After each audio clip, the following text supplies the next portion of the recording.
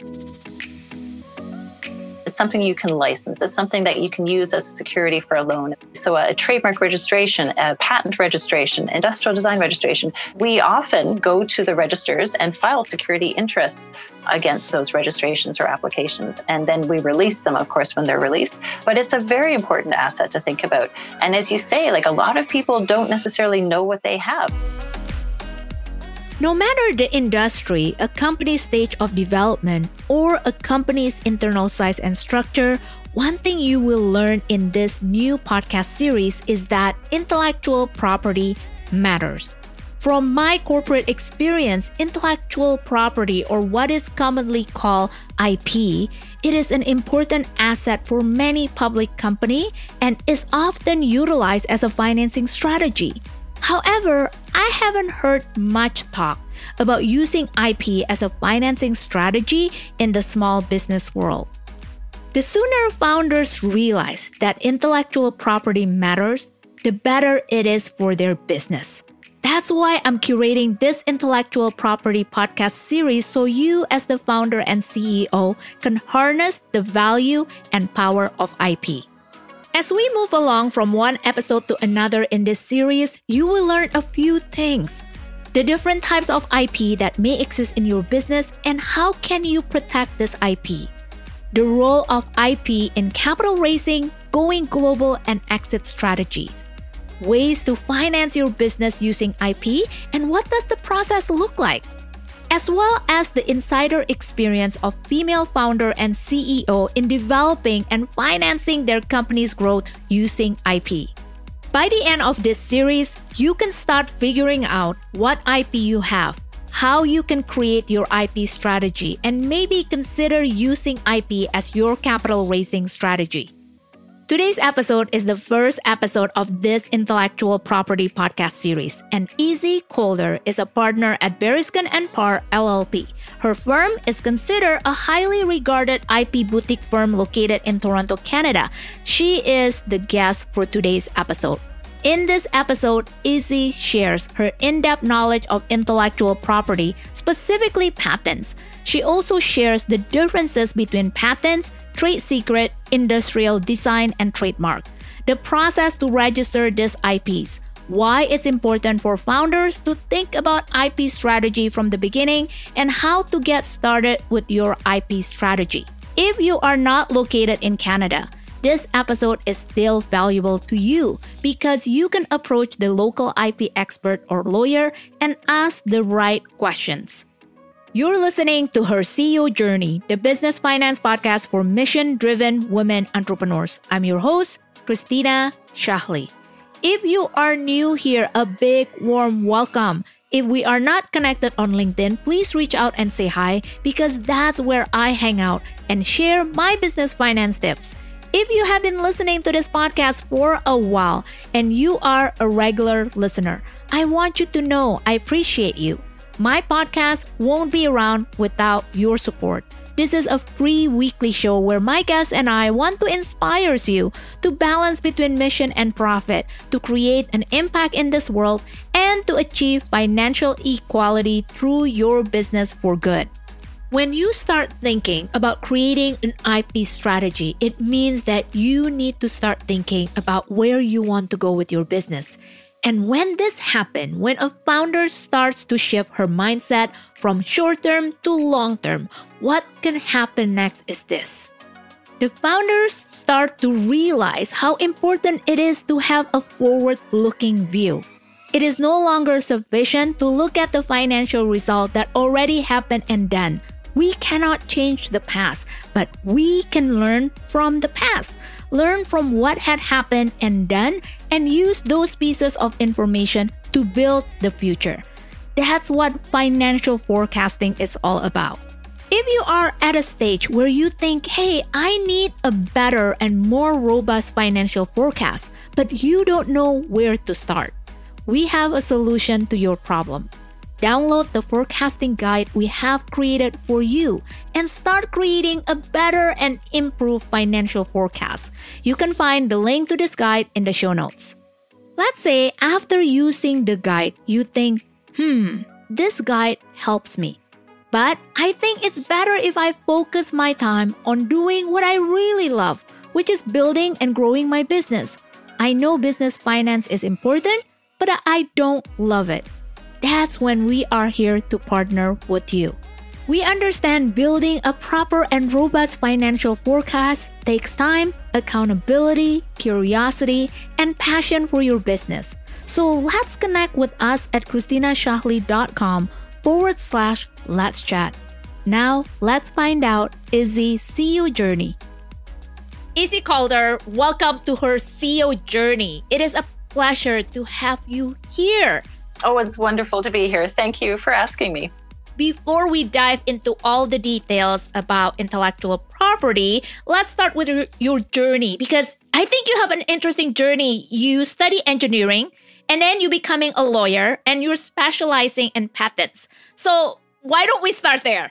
When I was a kid, I had a drawer in my bedroom. It was like a big drawer, and it basically had all sorts of gizmos that I had broken, all kinds of things like clocks and radios and different things that I had broken and taken apart. And I remember I have a vivid memory of that drawer. So I was just meant to go into engineering and work in that area. And then when I was working as an engineer, I started to get very interested in law and policy. And I just realized, there's another part of myself that isn't here.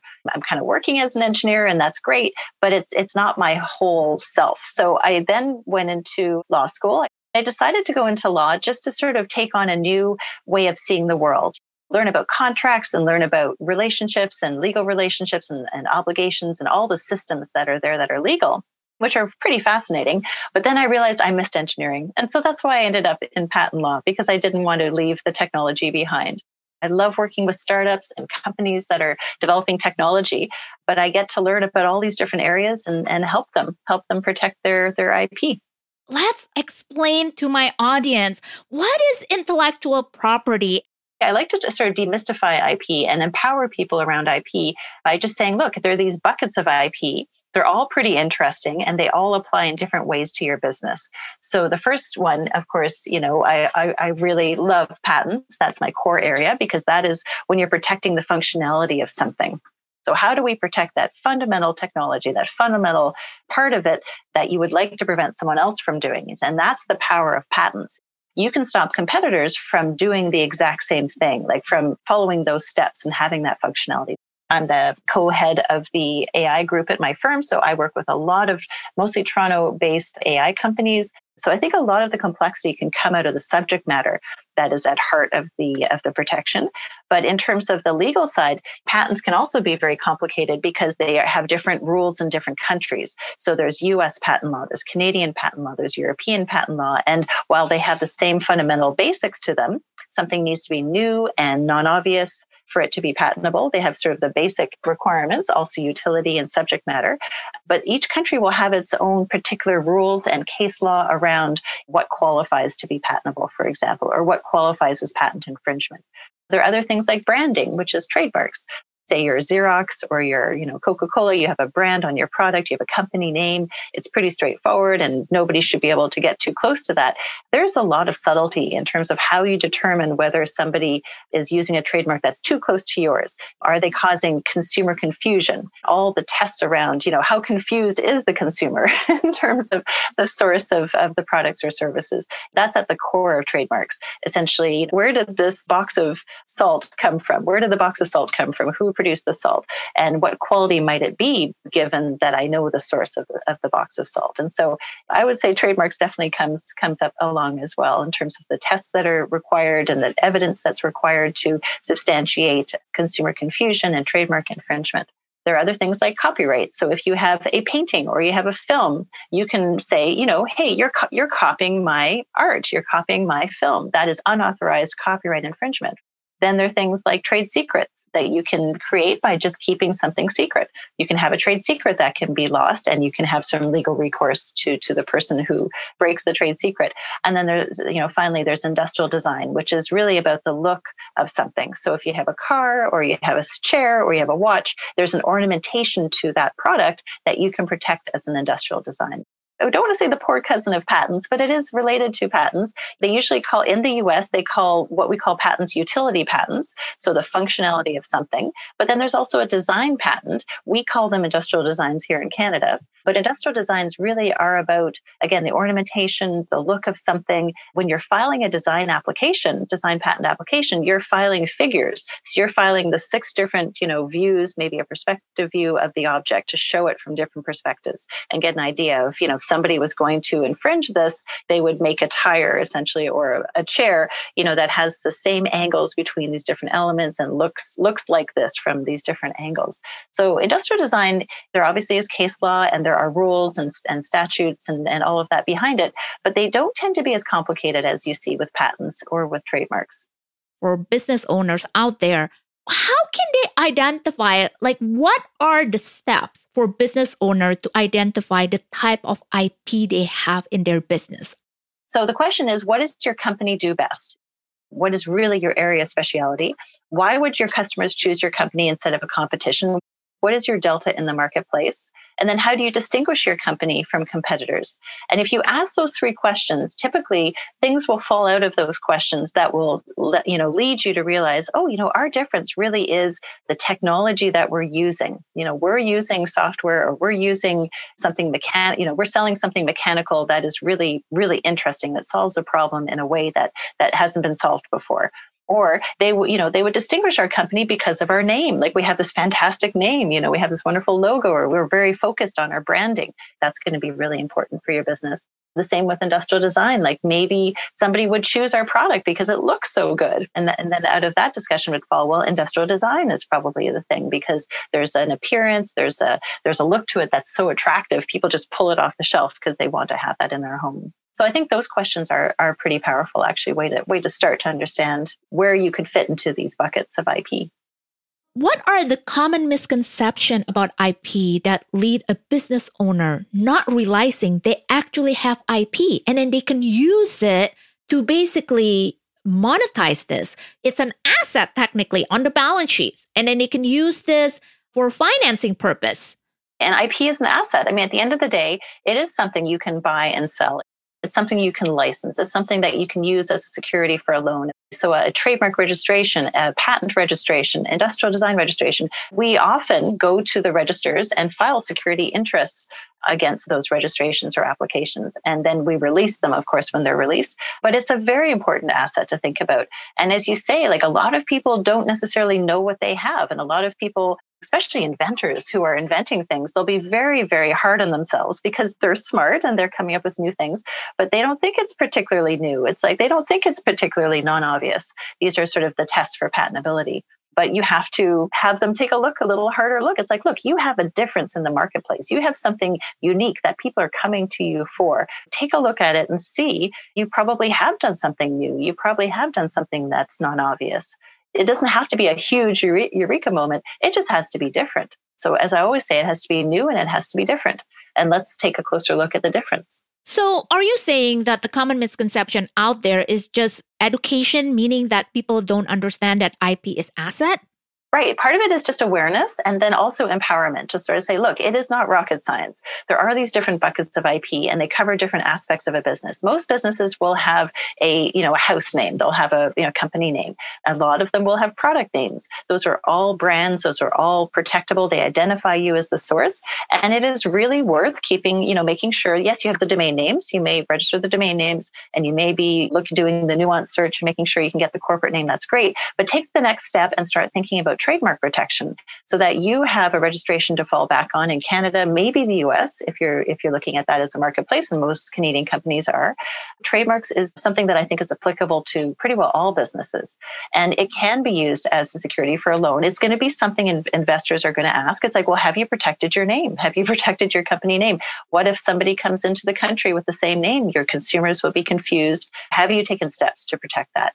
And then, of course, there's the, industrial designs, also customer lists, things like that, NDAs can be used to protect confidential information for a company. Customer lists can be extremely valuable. all sorts of business know-how, all sorts of business processes that you might be using. You could take some steps to protect them as a trade secret and have that as part of your IP strategy. I think just knowing that you can have an IP strategy is very powerful, and starting to think longer term in terms of, what do we own? What have we created? And let's protect some of this. Investors and partners will be very appreciative that you've taken those steps and taken that time to reflect on your IP. So going back to the first thing that you said, ask the 3 questions that you shared earlier. And then the second thing, realizing that you actually may have an IP. So once these business owners start thinking, okay, I may have an IP here, what would be the next step?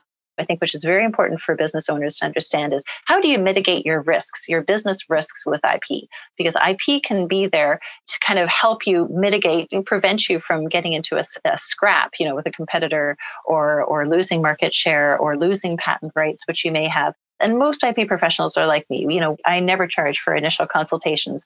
I'll have 2, 3, 4 calls with somebody and not charge them unless we, actually come up with a mandate, something that they need done. So a lot of people are like me, I would imagine. And so, don't feel, and I think this is a big message. I've heard this actually in different forums, different business owner forums around IP. They're afraid to call a lawyer. They're afraid to pick up the phone because they don't want to be charged. And I would say to that, there are a lot of lawyers like myself working at firms, typically through accelerators. If you can go to a local accelerator and get access to an IP lawyer through an accelerator, you can have the assurance that everybody knows why they're there. They're there to help startups. They're there to help companies. They're not going to be charging you. That's not why they're there. They're there to mentor, they're there to develop relationships. And that would be a very good place to go and get connected with an IP lawyer and ask these questions. And the sooner the better, especially when it comes to patents and industrial design, because there is a time limit on those. Okay, so when you say time limit, what does that mean? Because you repeated that twice now. I know, that's the big warning we always have, which is don't publicly disclose your technology before you talk to somebody about patents or industrial design. Because once it's in the public domain, in a lot of countries, you can't get valid patent rights. Like even if you did get a patent, it could be invalidated very easily by just saying, well, this person had it at a trade show.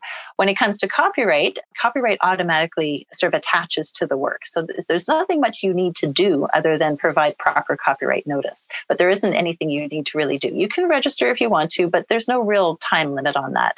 It just happens. Under the Berne Convention, it just happens.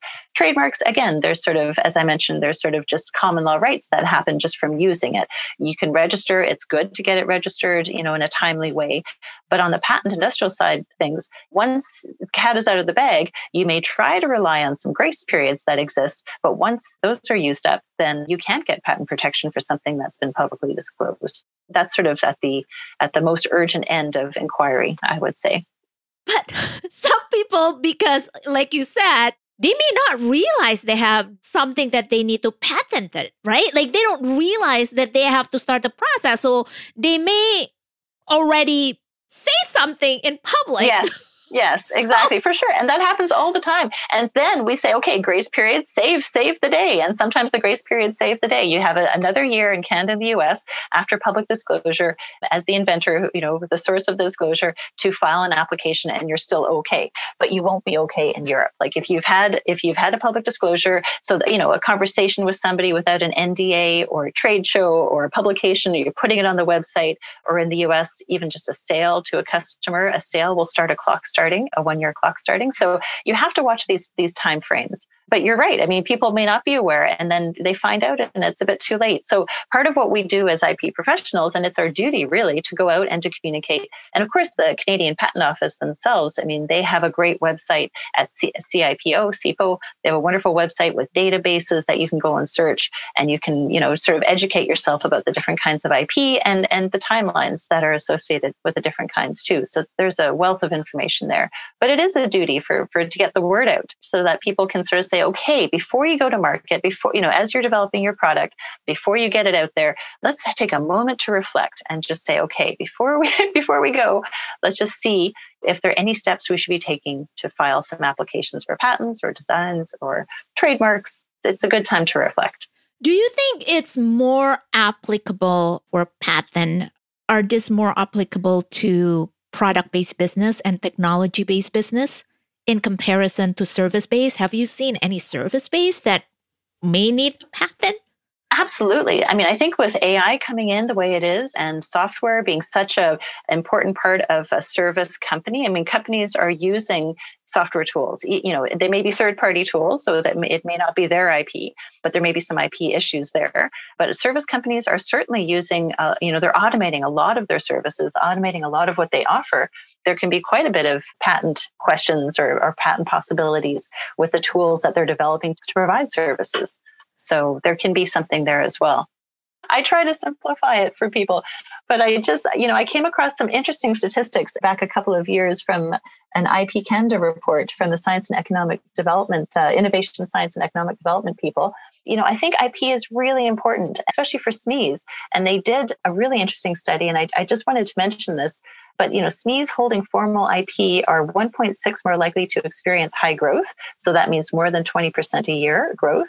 They're 2 times more likely to innovate, 3 times more likely to expand domestically, and 3 times more likely to expand internationally. So, I think people, in government, I think a lot of people are realizing how important it is for us to demystify IP, to simplify IP, and really empower SMEs and individuals to think, okay, what do I possibly have from an IP point of view? And if I register a trademark, if I register a patent, that is correlated with these signs of success that I just mentioned. So I really think it is a compelling and a very real opportunity for companies to, just have a coffee chat with an IP lawyer. And again, the accelerators are a great place to go to talk to people who are available and will not be charging you, will not create a negative experience. I think there is that fear. And I would really encourage your listeners to overcome that fear.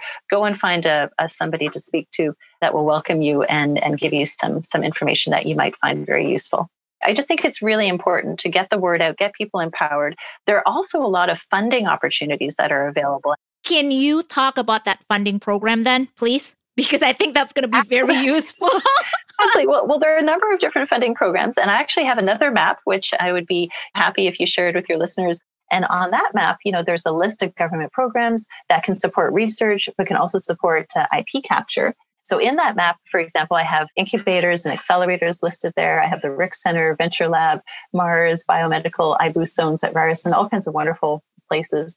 R&D IP funding opportunities. So for example, there's SR&ED credits, which are tax credits that can be used for a business to get refunds or get credits rather on IP expenditures. But there's something that's really that my clients have been using in good numbers, this program called CanExport, SME. And it's basically small and medium-sized companies may access up to $75,000 for international market development with 75% of the costs covered. And I can say a number of my clients have been able to cover significant amount of their IP costs under this program. And so the CanExport program is quite promising. They have a lot of people available to, in the different industry areas. You can go to the website and find specific people dedicated to kind of coach you through the process of applying for this. And this essentially covers SMEs that want to go into international marketplaces. So, it may not be appropriate for everyone, of course.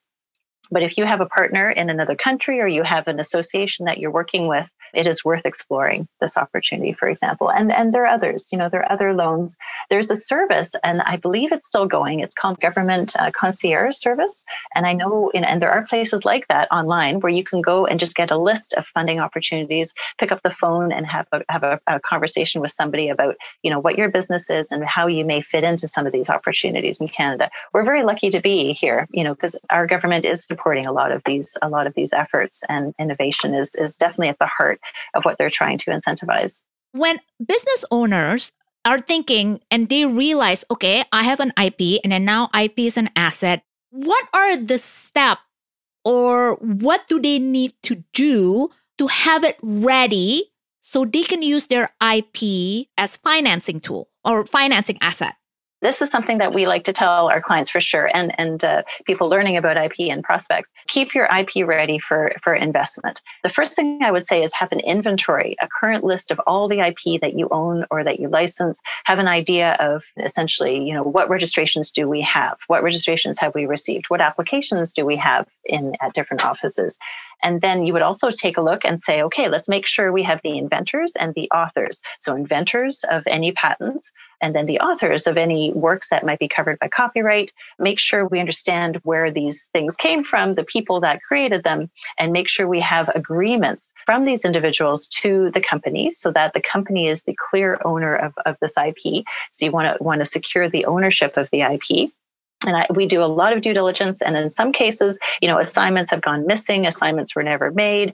There's employment agreements, but it's a bit vague as to what's covered. So there tends to be a bit of a cleanup process when we're doing due diligence. So it's really good to understand, if you can, right at the beginning, let's keep records when it comes to who created the IP. Let's put obligations on people to assign it to the company.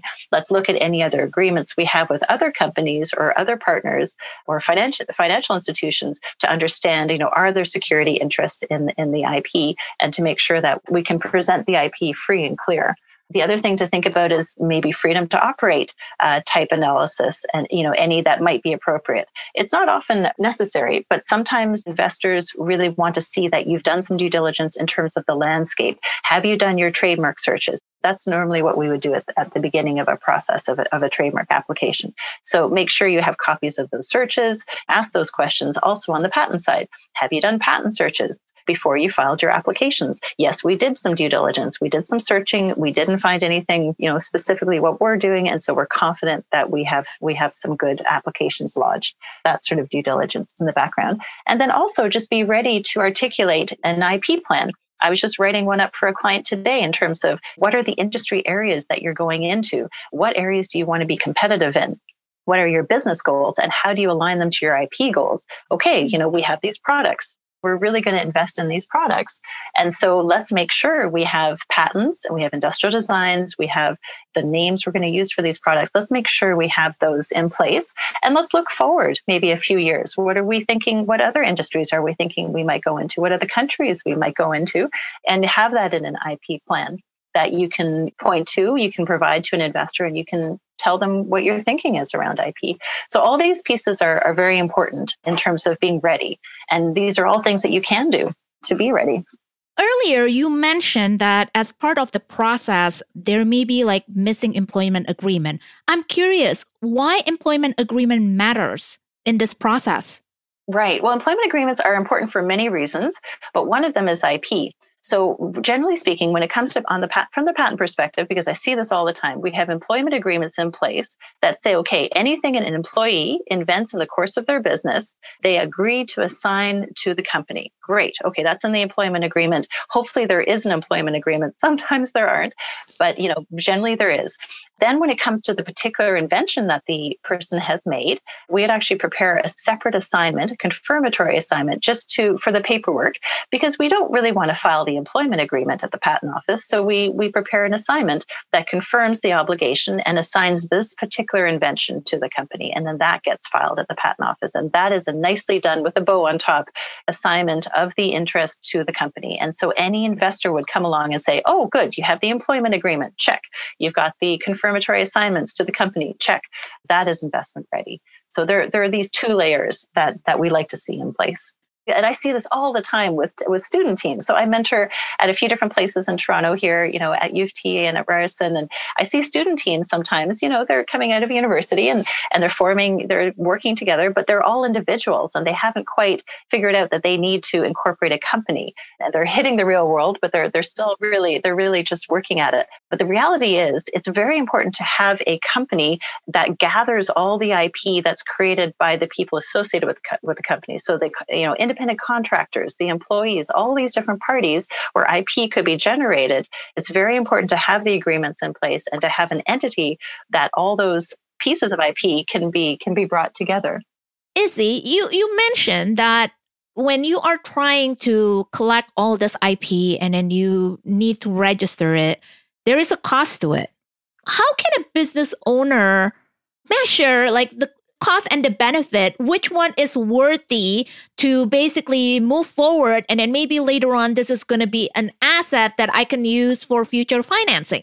Exactly. So how do you discriminate, and how do you really get to the point where it's like, yes, this is worth investing in, and Yes. this is not worth investing in? And that's a very good point. And this is really part of the conversation that a company wants to have a strategy, an IP strategy. A law firm, an IP lawyer shouldn't just be about registering things, right? And sending out reporting letters. An IP lawyer should be an advisor, a trusted advisor with their clients, sitting in the meetings, not charging necessarily, right? Just sitting in the meetings, understanding the business perspectives and helping them develop an IP plan, which will contain potentially some filings and some different actions and different agreements. But at the end of the day, the IP plan is so important, and an IP lawyer should be helping a company understand, what exactly is the right approach. And in that discussion, you would talk about what is your market potential? Are you thinking, how many millions of dollars will this make, or how many hundreds of thousands of dollars will this make? And does it merit a $2,000 investment in the trademark? It probably does, right? If it's hundreds of thousands of dollars, it probably merits a $2,000 spend for a trademark. If it's hundreds of thousands of dollars, will it really merit a $40,000 to $50,000 spend for a patent application registration in Canada and the US, for example? Because you can look at those sorts of costs on the patent side, 40 to 50, even 60, to get North American coverage, more to get European coverage in addition, and that sort of thing. So you really look at the dollars that are contemplated and then the dollars to secure. And to some degree, you have to take a bit of a risk. But if you have a hunch that this market is a very important one, the marketplace and the potential for this product is a very important potential, securing it with an IP filing of some sort, whether it's industrial design or patents or trademarks, you can have those discussions and you can sort of say, is 5%, is 2% a reasonable investment for this potential market and this potential profit, keeping in mind that it is competitive and that your competitors are going to try to copy you, and you'll have to be very careful with your manufacturing processes. I had a client of mine makes a wonderful product that reduces tremors. And his approach to manufacturing is not to send the whole thing to the manufacturer overseas, but to send a piece to one company, another piece to another company. There are all these strategies that you can take that are very aware of the value of your IP that can really save your company huge losses and huge competition and huge, loss of revenue over time. So I would say IP can be a really, really strategic tool. And as you say, you don't want to protect everything because, and you don't want to protect everything in every country. You can be strategic about it. You can say, look, we're really focused on North America. We're just going to focus on Canada and US. Or you could say, maybe some other key countries that makes sense. But you can take the 80-20 rule and say, look, let's just protect the core. Let's protect maybe a very important improvement, but we don't need to protect everything in every country. We can really be strategic about it. Now, is it possible as part of the strategy to go to the bank and basically saying, hey, you know what? Like, I don't have the patent yet, but I have this trade secret and then I have this industrial design. Can I use this for financing? Right. Well, that sounds reasonable. Like you can say, look, as I always say, patents always start out as trade secrets. So your IP strategy could be, let's just keep this secret for a while. And we have employment agreements that require everyone involved in the company to keep this secret. And you have locked filing cabinets, you take other measures. So, trade secret can be a very important IP strategy. But the thing is, you can't, when you go to the bank, I'm not sure exactly what you say. You say, look, we are keeping our IP as a trade secret. We have these measures. I mean, that can be interesting, but they can't really register security interest or against a trade secret. There's no way of really doing that. But as you say, you could start to look at industrial design protection, which is not as expensive as patents. If there's a particular look, a consumer good that has an appearance, sure, you can capture that. There is a time limit to protecting your patents. And so if you're not keeping your patent confidential, and of course, there's more prior art that's building up as well, right? I mean, the other side of a timely filing on the patent side is that you get ahead of competitor filings. You get ahead of prior art that's popping up every day, that's publishing every day in the patent office. So there is an urgency. And I always say this to my colleagues when we're working for clients on the patent side, we need to practice with urgency. We need to get our clients as early a filing date for good subject matter, for well-written subject matter as soon as we possibly can.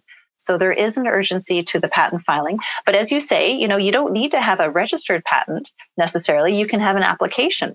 with a patent search that you've done ahead of time. And so those two things together can be very powerful. Like, we did a patent search, we didn't find anything, bang on, we filed a good application with a good firm.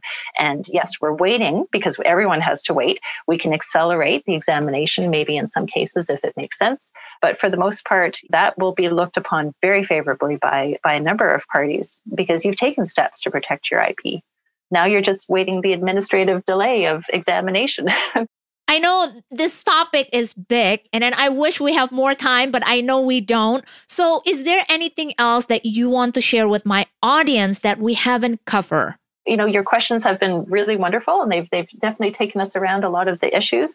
I mean, I think at the end of the day, those 3 questions are really important, just to sort of say, let's take a look at our difference, the difference that we present in the marketplace, what makes us tick, like what makes us tick as a business. And then let's think about all the different buckets of IP. So is there any functionality? Is there any software? Are there any devices that we've created? Is there any look, or, when it goes on a shelf, does it look really attractive? Is there some industrial design aspect? Our brands, what we call ourselves, what we call the products, are those clear? Have we done the searches? Are we going to file some registrations?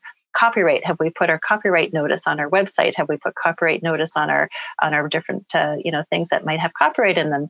And then trade secret, do we have a way that we, what are our agreements like? Do we have NDAs with customers and third parties? Do we have employment agreements to maintain confidential information? So I think a company can really go through that relatively straightforwardly and ask these questions, have a dialogue, and then see, maybe there's some steps that need to be taken. If my audience needs your expertise, Izzy, where can people find you? Oh, you can find me at, I think I called her at breskinpar.com is my email at my law firm. And I'm also on Twitter. My handle is at Izzy Calder. So you can find me on Twitter and LinkedIn as well. Happy to set up a time to talk and just walk through some of the questions that, things that we talked about here and see how it applies to your business. Izzy, thank you so much for being here. Very welcome. It was a real pleasure. Thank you so much. And that's bring us to the end of another show. Thank you so much for listening to another episode of Her CEO Journey, the business finance podcast for women entrepreneurs. If you want to create a proactive financial plan and process for your business so you are ready to weather the financial storm over the next few months, let's chat and see what's possible for you. Book in a time to speak with me at ChristinaShahli.com/let's chat.